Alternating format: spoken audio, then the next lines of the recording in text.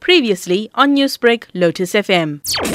The context of what I've read in the general media about this particular incident, I am of the opinion that first of all, she was not a member of ASATA. I want to just point that out to the public because when we talk through some of the things that the public should be looking out for, one of them is to ensure that you're working with an accredited ASATA travel agent. What was written about what happened, it sounds to me as if she was trying to run a fairly legitimate operation. At some point, run into cash flow problems and then double down in terms of, basically abusing the opportunity to take money from passengers and not pay the suppliers. This is a very consistent modus operandi. We see this all the time. Usually when businesses go bust, it is as a result of them not managing their cash flow. They start to take money from Peter to pay Paul. There could be all sorts of motivations that has driven her to the point where she has started to take money. So what sort of recourse is now available for those directly impacted by this? If those bookings were paid through by credit cards, it would be imperative to contact your bank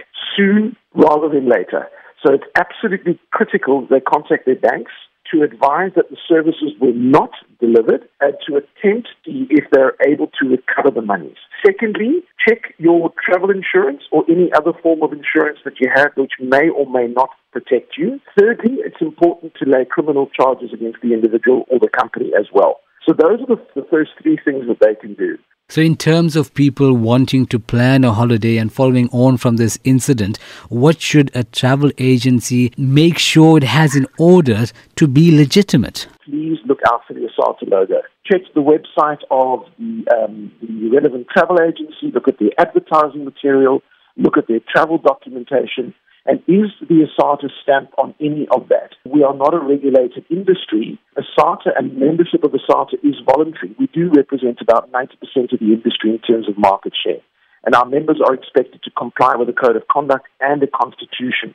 And of course to abide by the laws of the land. So at least there is a reasonable point that they can check to see the credibility and are they members of our association. At the end of the day, do your research.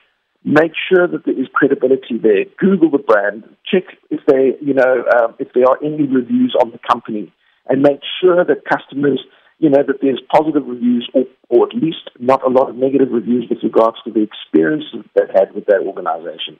Newsbreak, Lotus FM, powered by SABC News.